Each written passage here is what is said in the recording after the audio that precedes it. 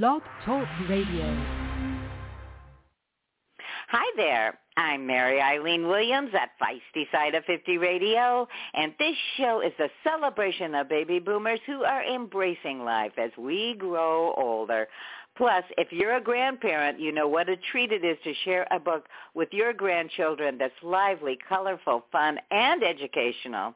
Today's show is my third in a series from National Geographic Kids books, and this one is truly exceptional. The book is entitled Weird But True, Know-It-All, The Middle Ages, and I'm thrilled that the author, Michael Burgan, is joining us to share more about this amazing read. Michael specializes in writing books about history, current events, geography, and science for children. He wrote for Weekly Reader for 6 years before going freelance, and now he's also added the title of playwright to his name. There's so much to find out about you, Michael, and the Middle Ages, so welcome to the show. Thank you very much. Well, I do want to get right to the book, but what interests me, like I said, I'm going to focus in on you for a minute, Michael, but how did you become a children's book author? And tell us a little bit about what drew you to writing for that age group.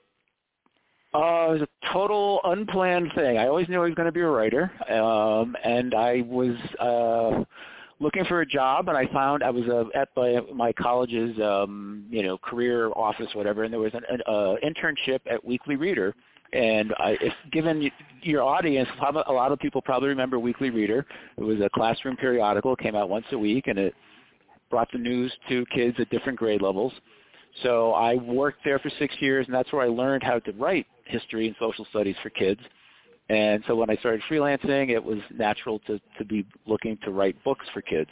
So it wasn't something I was planning on, but I think it was a very good career decision. I think it's been a good niche for me.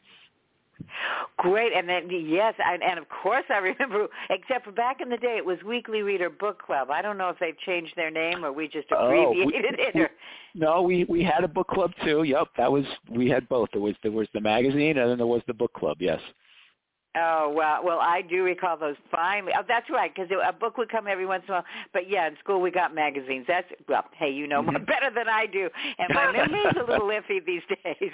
But speaking about memory, the Middle Ages, and I have to say I'm no longer in midlife, but I just say late midlife. But it's the time period has always been kind of romantic to me, but not so much so. There was some weird occurrences that took place during that time. So tell us a little bit about the book and some of the surprises we might find inside. Well, the book starts, we transition from the Roman era into the Middle Ages in Europe.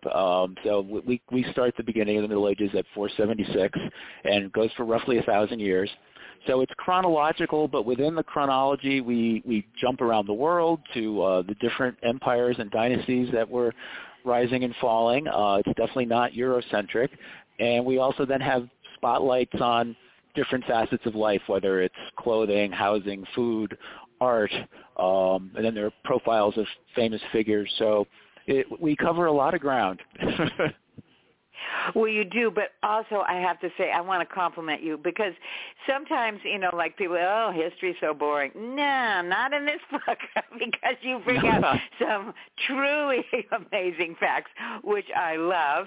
And I know you've talked about this with a number of people because it's so astounding, and I had no idea about the Viking practice of playing tug-of-war. So just to give our listeners a preview of some of the things they can find and their children will enjoy, or their grandchildren will enjoy. Yeah, that was actually a fact that I got from another National Geographic book. That's one of those things of working with National Geographic. They have so many resources. So evidently, when two groups of warriors would sometimes, I've read it both that it was used as a training exercise or as after they've looted a town, there would be a tug of war over a pit of fire. And so the losing side would end up in the pit, and the winning side would claim either the losing side's goods or all the goods from the town that they just looted. So either way, winning is always good, and you'd come out a little richer, and, of course, losing meant you lost your life. Oh, my gosh. And the other thing, too, is that this brings me back to elementary school, talking about Wiggly Reader, and then they would pick people for their team. Can you imagine picking for if you were a Viking playing on the tug-of-war team, you'd have to be very careful who you selected for your side. Yes, that's right. I probably wouldn't have been picked. Yeah, me either. Well, another of the facts that's really, really fun is a little bit, you mentioned, I believe, medicine when we were talking about some of the different areas of focus, and some of the medical practices and medical potions that were prescribed at the time were rather, let's just say, interesting. Yeah, I know there was one that was called... it was called St. Paul's Potion, and one of the ingredients in it was called dragon's blood, although it wasn't really blood from a dragon. It was from a red resin found from a tree in parts of Africa. But the potion did call for the using actual blood from a cormorant. I can't say it, cormorant. So there was blood involved, and this was supposed to treat an upset stomach, among other things. And then there was another one with... Oh, go ahead. I was just going to say, I think it would give me an upset stomach drinking blood, but oh well. That's right. Well, but it also had licorice and fennel, which I know are supposed to be good for digestive issues. So it was, I guess maybe that kind of counteracted the animal blood. I don't know. But then there was also one doctor who used cut off the heads of dung beetles and crickets and fried them in oil, and then he pounded it into a paste, and that was supposed to help get rid of kidney stones. So whether it worked or not, I don't know. Oh, gosh. Well, see, all these kinds of things, I just know grandchildren, maybe even little boys might even like it. Well, I don't know. I was going to say better than girls, but you have things for both sides. So, and another thing, too, and not a boy or a girl, but tell us a little bit about naughty animals and what they could expect when they were living in the Middle Ages. Well, in parts of Europe, an animal that was, say, damaged somebody's property or damaged a person, let's say a pig escaped from a farm and could cause havoc, they could be put on trial. They actually went, in the courtroom, and there was a jury. Oh, well, I shouldn't say that. I'm not sure there was actually a jury. I mean, the sources are a little vague about the details, but they were put on trial and could be found guilty, and in which case I'm pretty sure in modern times the sentence was execution. So that was you didn't want to be a law-breaking animal. No, and I wonder if people specializes in being a lawyer for animals. I am a donkey lawyer. That's right. Well, obviously this book is filled with fun and fascinating and very weird facts. So tell us a little bit about the research process for you. You mentioned finding out some of the things from other National Geographic Kids books, but it must have been a blast. How did you do this? Find these things?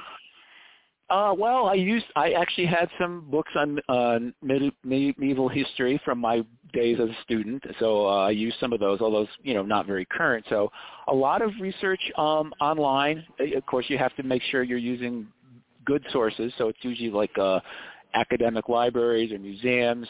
There's a magazine out of England called History Today that features the writers are all college professors, and a lot of them really got into the minutia of different parts of life. Again, usually focused on Europe, but sometimes beyond that. So it's really drawing on a lot of different sources.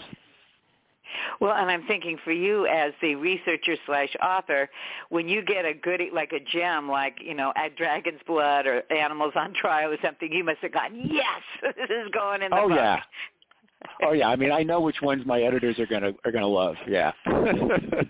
Oh, so it must have been such a fun. Well, unfortunately, we only have a minute left. So, is there any final thoughts you have, Michael, for us grannies and grandpas about sharing this book with our grandchildren?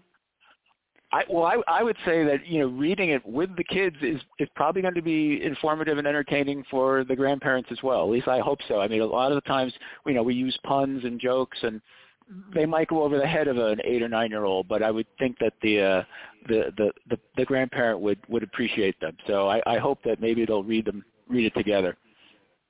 Well, I am up for that for sure. Michael, this has been such a delight. Thank you so much. Thank you for having me. Well, and I loved your delightfully weird fact-gathering skills. So I want to mention that. Thank you. Thank you. And for all of you listeners out there, especially you grannies and grandpas, do check out Weird But True, Know-It-All, The Middle Ages, because your grandchildren will laugh out loud while you learn a lot, and you'll be laughing too, because it's an often overlooked time in history, and it's a lot of fun to read the book. So until next time, this is Mary Eileen Williams at Feisty Side of 50 Radio, saying I'll catch you later. Bye-bye.